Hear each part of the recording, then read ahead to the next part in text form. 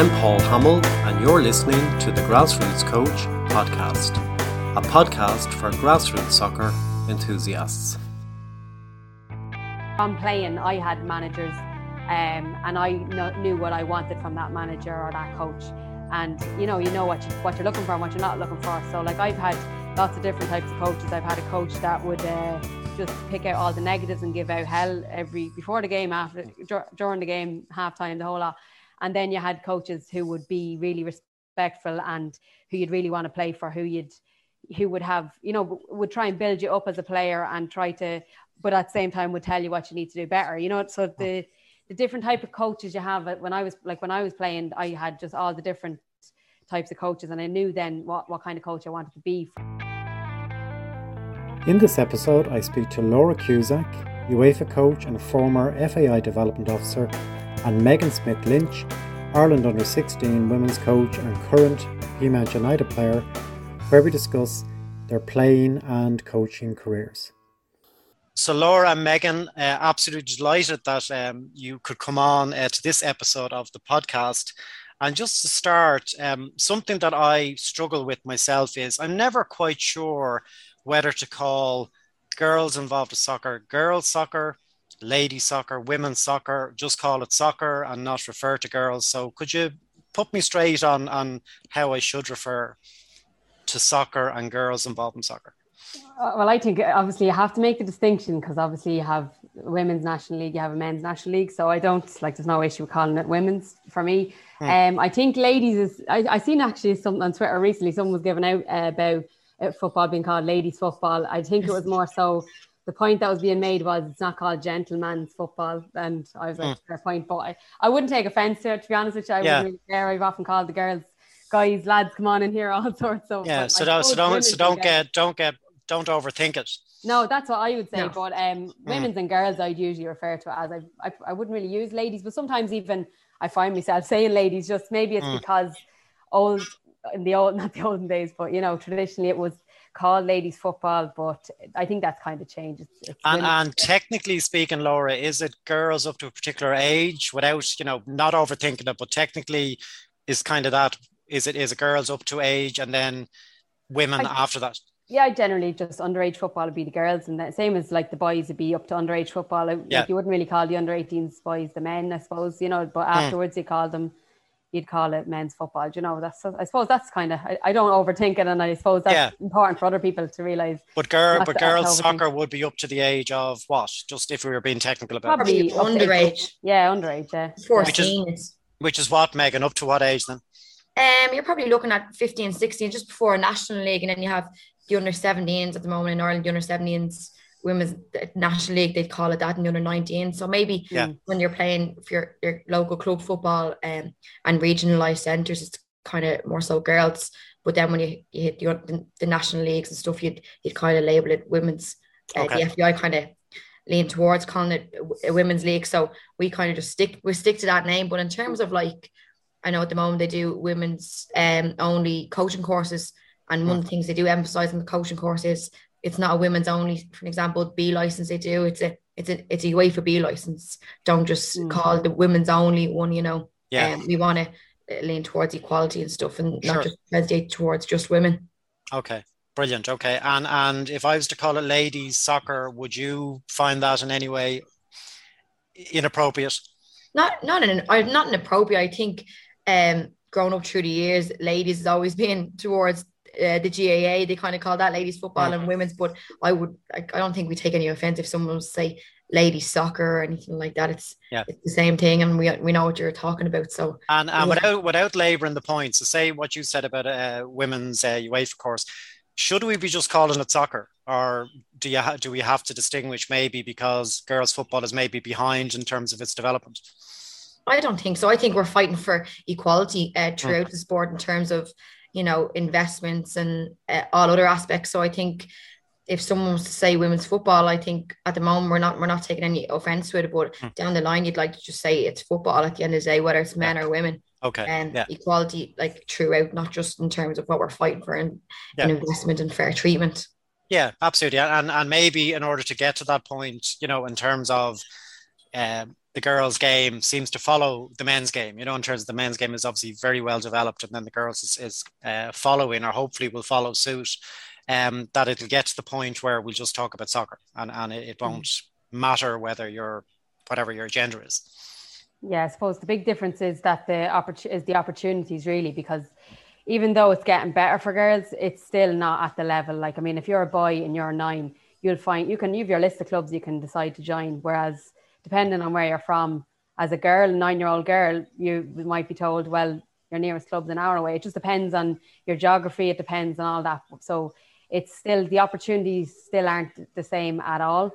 But they're getting better. And I think at a higher level, they're definitely getting better. Like Megan's mentioned, the national leagues that are there, the under-17s, under-19s national leagues, and then you have your women's national league at senior level. Yeah. So it's getting better that those elite leagues are in place. But I think on the grassroots side of things, there's still certain areas where there's big gaps for the girls. Okay. And they're not providing it, you know what I mean? They're not providing the same amount of teams as they would be for the boys. So. Okay, great stuff, Laura, and perfect segue into just how you both got involved yourselves. So I can start with you, Laura. How did you get involved in soccer initially? Yeah, so basically there was no team near me. Well, no soccer team. There was Gaelic and all the rest, but so I played that. But there's no soccer team, and that was really where my passion lied. Like I'm from Drogheda, so I followed Drogheda United, so I'd be going in there watching the games and just absolutely loved it, and followed Liverpool and Ireland matches. And that's really, I was just more into that and wanted to play, but there was no girls team. So my dad was actually doing an FAI coaching course, like it's Kickstart, or the PDP1 now as it's called. It was the old FAI introductory course, so it was on over a weekend.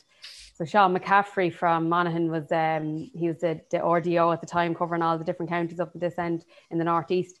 And I went up to that course to be a coach at 14 years of age, and just loved it. And I have to say that Sean McCaffrey was probably really instrumental, because he just encouraged me so much over that weekend. I was the only girl on the course. The next lad was maybe in his 20s, and then were you playing soccer at this stage? No, I wasn't playing, just coaching. Right. Yeah. As in, I just, like that, I hadn't been coaching. I just went up to this course with my dad, tagging along, trying to get involved and do something in football. And and the rest of them, I think, were all over 40 now. Well, they seemed over 40. Maybe they were very old. Very, very old.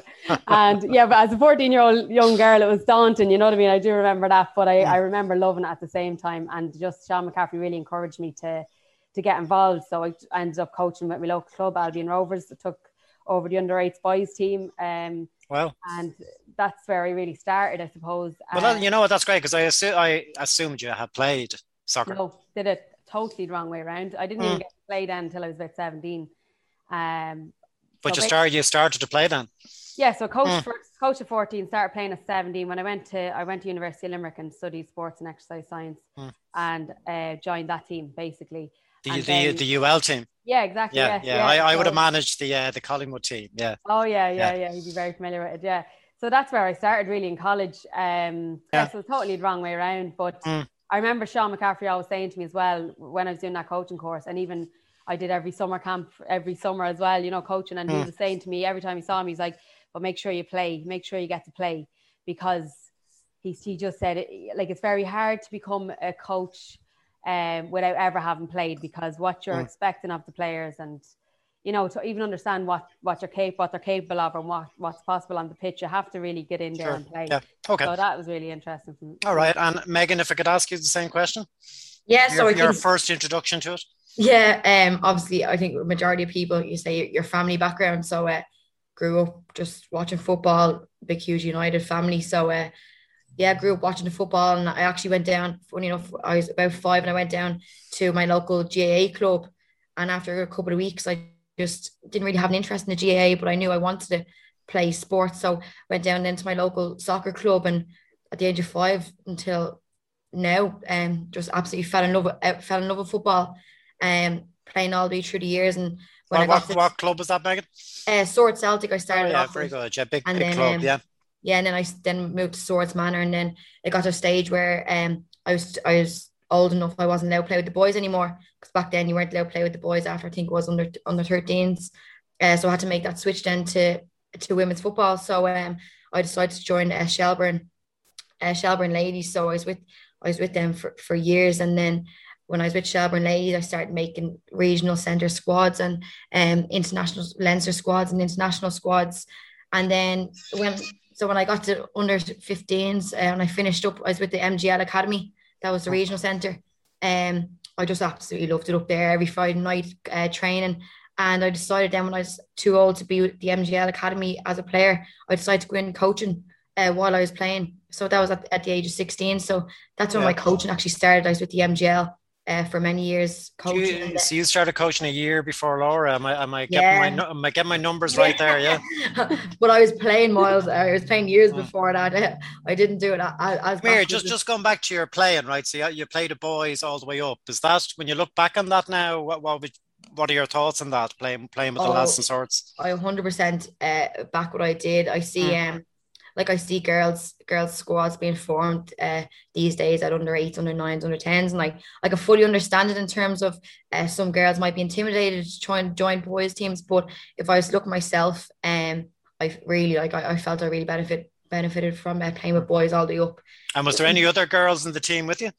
I think for 1 or 2 years in Sword Celtic, yeah, but all the way up, 2 years out of probably 7-8 years I was on my own with all the boys, but they really took me under the wing. Or in fairness, they were my school friends as well. Like I was in. Yeah, I was going to ask you that in terms of having friends and stuff. Yeah, you're just friends with the boys from school. Yeah. Yeah. So and my dad was the football manager, so it was fine in terms of that. So the lads, they're really good to me. And in terms of playing against other teams, I did find that there was barely any girls in my league. We were playing in the NDSL, like Premier Division, so there wasn't many girls around in that division. But I remember playing a game one day, and the lads, I received the ball, and one of the lads kind of stood off me, just presuming I kind of going to lose the ball, and I wouldn't have the technical ability to be able to keep it. And I just managed to get around him, and the next time I received it, then he didn't step off, and I knew I was in for a battle then. But I enjoyed that with the fellas in terms of. Megan, I noticed recently we played a game against. So I'm at Home Farm under 15 now. We played a game against Castleknock, and they'd one female player, and I noticed the lads in my team, they weren't sure what to do. I think it was more kind of out of respect, maybe. They kind of were. Now maybe it was kind of just that because she was a girl. She was a brilliant player, and probably what you said. Once they realised that she was shoving them off the ball, they were saying, "God, it's okay to maybe shove her back." But there was certainly a period of where they kind of weren't sure, what was appropriate maybe for them to do.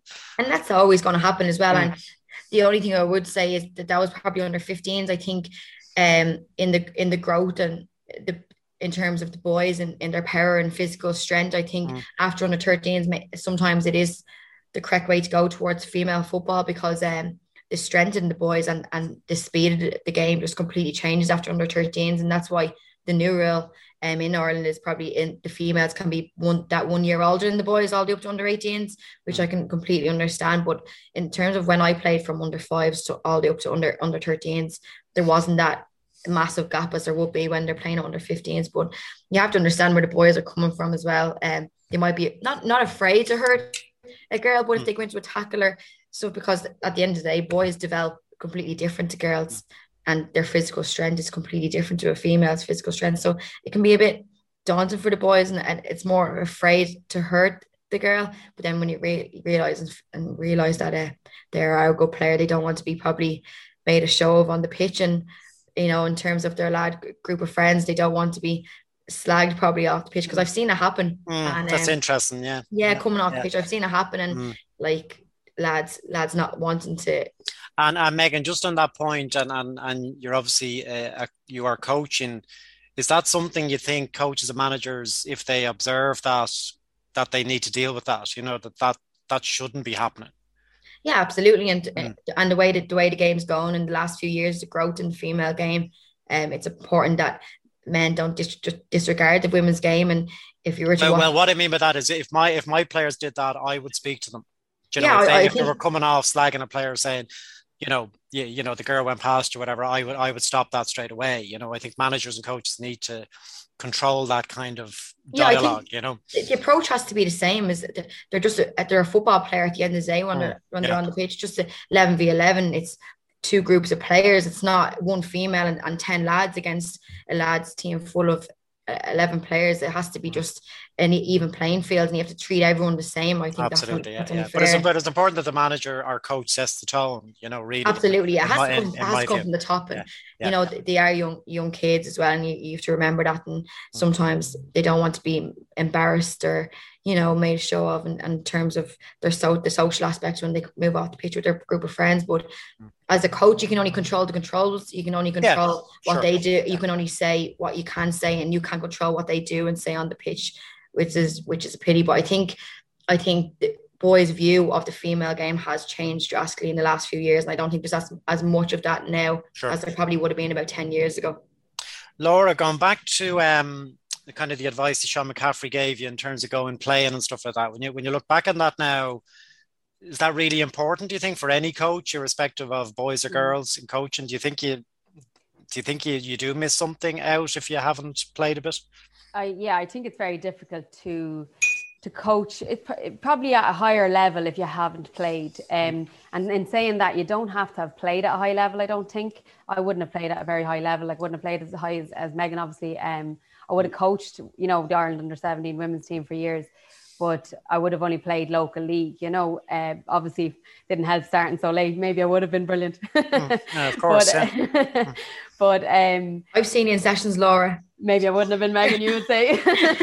No, but even taking that when you went into the international setup, like, and you know, you could compare this to the things you hear about Premier League managers that maybe, you know, they say they didn't play, but they probably played, but maybe not at the top level. Was that something you were conscious of when you went in with the national team? Probably more so at the start, probably the first year more so, and after that I kind of realized what I could bring to the table, because like more so than I did in the first year, because I realized that I was a very good link. Like my strength, I think, would be the relationships that I would build with the girls, and I suppose, you know, I was that female coach in there with them that they felt they could come to me with problems and all that type of thing. But also that I realized that I did know an awful lot, that I had a lot of coaching experience, and that's really the main thing when you're a coach. But I do think that the playing element will only make you a better coach. So the fact that, you know, I suppose how you have to kind of put yourself in players' shoes to try to get the best out of them. And if you've never played, that's very, very hard to do. You know, you can only really imagine it then. So from playing, I had managers, and I knew what I wanted from that manager or that coach. And, you know what you're looking for and what you're not looking for. So like I've had lots of different types of coaches. I've had a coach that would just pick out all the negatives and give out hell before the game, after, during the game, halftime, the whole lot. And then you had coaches who would be really respectful and who you'd really want to play for, who would have, you know, would try and build you up as a player and but at the same time would tell you what you need to do better, you know. So the different type of coaches you have, when I was playing, I had just all the different types of coaches, and I knew then what kind of coach I wanted to be from. Sure. Can I ask you, just based on what you've said there? So one of your strengths just in particular with that national team was that the girls could come to you or whatever. Yeah. Is that a challenge for a male coach in that environment? You know, that sort of thing, that maybe the girls maybe mightn't come to a male coach with some of that stuff, or what are your thoughts on that? It can be, but I would be quite strong in saying that you don't have to be a female to coach in the female game. Like I don't think that at all. I do think maybe more so because the girls were younger, like under 17s, and say I was away with under 16 and under 15 Ireland teams. And when we went away, they're young girls away from home. And I think that was important to have a female there. More so like if someone's crying in the middle of the night because they're homesick, or they might knock on my door quicker, you know what I mean, than going to maybe a male coach, and that from that point of view. But I think the football side of things, and in general, you know, it's only really international teams and, you know, successful club teams, maybe in Champions League, that type of thing, that should be going away with teams, you know. But I think just say your club level, I don't think that it's as important to have a female coach. It doesn't have to be, is what I'm saying. Yeah, and the reason I ask that is, I suppose, for people that are listening, that let's say, for example, you are considering getting involved in your, say as a man, with your daughter's team or whatever, right? And you might feel slightly uncomfortable with some of the problems or challenges that female players might have, and that you might feel you don't have the experience to deal with that. What would you say to people like that might be unsure about it? Yeah, like first of all, I totally understand, like, and that is a worry that a lot of people would have, because I know even I worked as a development officer in Kildare for the FEI for 10 years, and I would often go to clubs and say, like, will you start a girls team? Let's start the girls section. And that was the worry that they had. Well, we've only got male coaches, hard to get female coaches, and basically I said to them, sure, use male coaches, but you can have a female parent that's just present. They don't need to coach, you know, and that's probably the way around it for all girls teams. And like, I think it's something that it's important that clubs don't. By the way, you could argue the same with a boys team, that it would be good to have a mother involved in some way. Not necessarily a mother, but when it's underage. When it's underage, you have to remember that it's less contact time than away with international setup. Like it could be only 3.5 hours a week, and majority of the time the parents are there watching. So if there's ever issues and it's only a male coach there, there's certainly going to be 9 times out of 10 a female present or a female parent present. When Laura speaks about the international setup being away, Laura's been my coach in the international setup, so I know what it's like, and all my friends as well. I know how they felt about the importance of having probably a female coach there just for support, whether we've ever used them or not. It's just that comfort knowing that there's a female coach there. Yeah, you have your kit woman who's always kind of that, you'd call them your mom, but it's important to have a female coach there, just in terms of they understand females can go through different experience than males growing up, and particularly in teenage years. And if there's a female coach there, she can kind of understand if one girl's having an off day, and there could be a lot of reasons behind that, and it's important that Laura would be very understanding towards that, more so than probably the 2 other male coaches that we did have. I mean, and I wasn't sure whether I was going to say this or not on the podcast, but my only experience of coaching women, and Laura will know this, was part of my degree. I did sports science in Limerick as well, and part of your modules or course that you were doing, you had to take on a team or whatever. So I took on, I don't think I was in charge, I think it was more the fitness side of things with the UL Camogie team. And I have to say, personally, I didn't think I did that good of a job, because I kind of, now bear in mind I wasn't that much, I was older than them, but not by that much, but I didn't feel that comfortable. Maybe, and it wasn't necessarily problems, but just some of the, you know, for example, you know, one of them not being able to make training and stuff like that, and not feeling well and all that kind of stuff. I just felt a little bit out of my depth with it. So that was my experience. Would it be different now because I'm a bit older, a bit more experienced? Probably yes. But had I whether it was probably not a mom in college, but had a female, it would have made that a lot easier for me. So that's really interesting. Yeah, I think I was just I was obviously a football coach as well, but I was more so off the pitch, like Megan said, and personal stuff like that the girls were comfortable with. So like in what I'm saying, I suppose, and what I've said to clubs and over the years, and I actually found it quite frustrating when clubs would make that excuse, we can't get female coaches, we can't have girls football. And I just be banging my head off the wall saying, you don't need to have female coaches. Great if you can get them, because I think it is brilliant if you can have female coaches. And I think the game has changed. And I think you're seeing female coaches now, you know, you see Vera Powell looking after the women's senior team. And I never realized probably growing up how badly that was missed, you know, if you know what I mean, because I always remember having doubts when I was in secondary school. Like I wanted to be a football coach, and I always remember having doubts. And I remember teacher saying to me, you can't do that. You're a woman. You just have to pick something else, you know. I'm like, why can't I be the first then? Or, you know, or why can't it change, you know? But I do remember having plenty of doubts, saying, oh yeah, maybe they're right. Maybe I should just go down a safer route. But like I decided then to use sports science as a platform to hopefully get into coaching, and it worked out for me, you know what I mean? But I think it would be very helpful to young girls who are considering to become coaches to see the female coach. So it's great if it can happen, and I think it's getting better. But if that's not possible, or if it's not, you know, maybe you don't know someone, then you get the males in, and you get girls' games started, because first and foremost we have to provide football for the girls, you know. What's your view on, let's say you're the typical way that a parent gets involved in coaching or managing or whatever it is? So they're their kid is interested, whether it's a boy or a girl, and whatever age the nursery starts at, they get involved, right?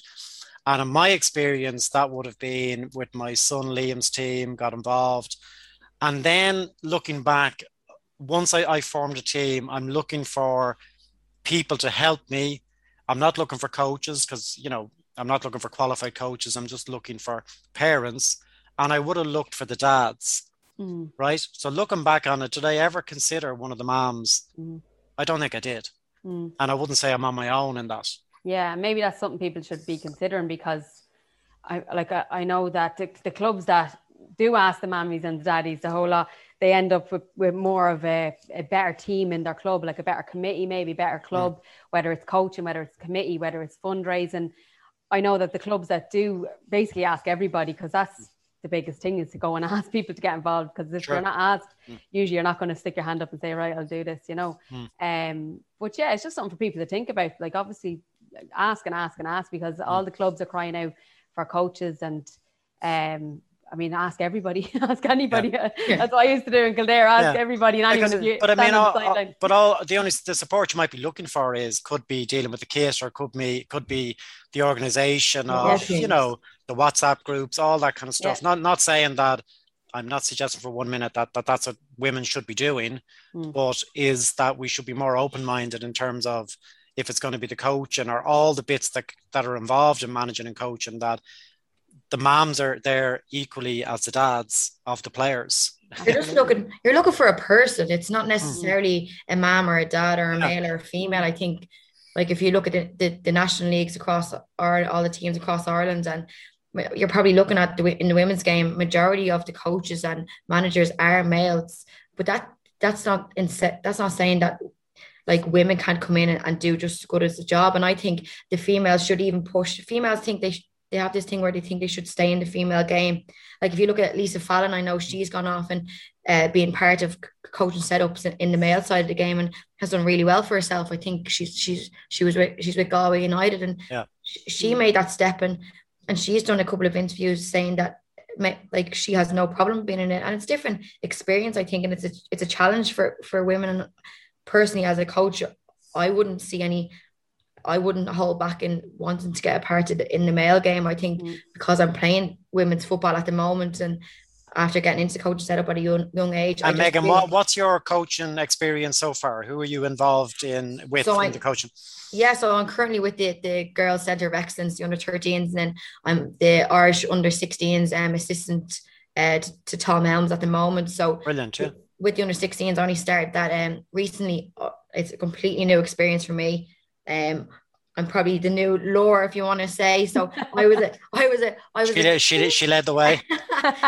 But it's a great experience, because I was a player for so long in them underage setups, and Laura was the assistant coach, the female coach, and then I had Maz Sweeney, who was the assistant coach with the 19s, and now I get to step into their shoes, and I'm still playing. So I've really noticed that the girls respect me, and they know I'm still playing at a high level with Peamount United. And I think that I've had a couple of one-on-one conversations where girls are coming to me, and just for a chat, and just general things that they wouldn't be comfortable going to the male coaching staff and ask me questions. And even in terms of my own medical condition, when another girl in the team might have the similar medical condition, and but you don't realize at the time, like, how much that means to them to be able to talk to me and being able to confide in me. Because for some of these girls, it's their first time going away for 7 days straight without family members. Obviously with COVID last year, they missed out on the under 15s. So having that female coaching in there that knows how they're feeling, because I was there as a player, being away for 7 to 10 days away from family, and you go through different emotions throughout them 7 days, and being able to come to me and just speak to me about them, like, it does mean a lot. And then in terms of my and Megan, are you taking your qualifications now, or where are you at on that coaching ladder? Yeah, so I have my UEFA B. I completed my 4-year degree there in Carlow IT, so I finished that in May, and I finished my UEFA B, and I'm currently on the UEFA Youth B license at the moment. Oh wow, yeah, with the FEI, so that's a new course after coming in. So that's a women's only one, but we don't want to say it's a women's only that's one. That's okay. You're not. Nobody's listening to this podcast, so that's safe. That's secret. So I'm currently doing that at the moment, and I'm still playing and balancing the coach's setup. So I just finished with Carla YT. So I'm trying to use all my playing experience to implement that into. And Megan, have you coached boys? No, never. Okay, no. Yeah. The reason I asked that, and I know Laura, you have. Laura, any differences for anyone that is coaching? Are there any kind of significant differences in coaching boys to girls? Basically, I suppose I've coached boys. I've coached Kennedy Cup squads years ago, and then I coached a men's team for a season as well. I coached Peamount United men's team in the Leinster Senior League. I suppose with the underage boys, there wasn't a huge difference.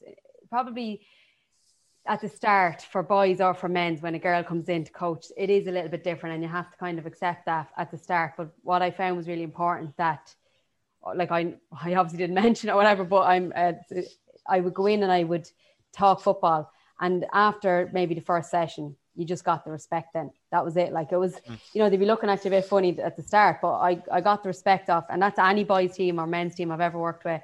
And like, obviously as well. Well, what do you mean by that? You talk football, like as in I just get straight into the football. Like you don't dwell on, I know I'm a girl and I'm coaching the boys. You obviously don't mention any of that. You just come in and you start, you kind of give them a bit of your background. And when even my background, I suppose that would have helped me, because, when I was working with Leagues of Men's, I was saying, like, I was doing my How was that? How? Because that's a high level. So how did they take to you? Brilliant, I have to say. They were absolutely brilliant. Like that, like they were kind of a bit giggling and everything at the start when you're kind of going, oh Jesus, there's a girl in the dressing room, and there's a bit of slagging and a bit of banter with that kind of crack. And like, I'd be very much like, I'd knock the door and be like, right lads, you're decent. And they didn't really care, and I'd be like, Jesus lads, tell me you're decent before I come in, will you? They'd be taking the piss a bit, stuff like that. Yeah. But that's kind of the only difference, really, if you know what I mean. But so somebody had said to me before that girls have a tendency to maybe be more inquisitive as to why maybe you're doing things. Is that true? Yeah, I would think that the boys, say, and the men's actually, underage and at men's levels, or senior level, that they would definitely ask less questions, because I think they like to make out they know a lot more than they do in football terms. And I think that's nothing to do with male, female coaches. I think that's just a boy playing football at 13, like they kind of think, sure, I know that. Like sometimes when you're telling them stuff, but maybe they don't realize the detail that they need to get to a higher level and that type of stuff. So they would definitely be slower to ask questions, and that's not throwing them all the same brush. There is some players that will ask the questions, and that really they're kind of, they're wanting to learn more, but I do find the girls will ask why. They'll be quicker to ask questions. But on a general, if you get me. So some boys will ask questions, not as much as the girls. And Megan, as a player, is that your experience that, if a coach is saying, we want you to do whatever the practice might be, do you find girls are more inquiring as to why are we doing this, or what's the purpose of it? I think so. I think females are probably open to learning more and showing that they probably don't understand something. It's more of probably a pride thing with boys, that they want to, they think they know, not that they know everything, but they know what you're talking about. So I think in the female game, I think they're open to ask questions, because sometimes women's football, they mightn't understand it as much. I know a lot of females that mightn't enjoy watching football on the screen on a Saturday, mightn't enjoy watching Gary Neville and Jamie Carragher on Monday Night Football, analysing football, and not interested in the analysis part, so mightn't understand coaches' football language. So obviously football language is huge, it's completely different. So some females mightn't understand what they're talking about, so they'd be more open to asking that question. But I think then in terms of when I'm coaching, I love players that ask me questions, because it goes to show that they want to learn, and it goes to show they want to know what you mean by that. And I think the best, you do find the players that want to go further in their coaching or in their playing career are the ones that want to learn more and do ask those questions. The leaders, sorry, Laura. Yeah. It's generally the leaders like that would ask the question. They're the players that would generally either go to a higher level or become the captains and that type of thing. Do you know that they ask the questions on behalf of everyone else, and it is sometimes just that shyness or not wanting to seem like they don't know what you're talking about. It's important to create an environment though that they're not afraid to ask questions. And you stay at start. There's never a stupid question. You know, any question they want to ask, whether it is football or a non-football related, anything they want, that you create that environment that there is no stupid question. Sure. Just something you mentioned there just resonated with me. My son loves playing football, but he doesn't like watching it, right? And he doesn't like talking about it and analysing it and all that kind of stuff. And I find that frustrating at times, because I often think you need a reference point as a player to kind of know what it's like at the top level.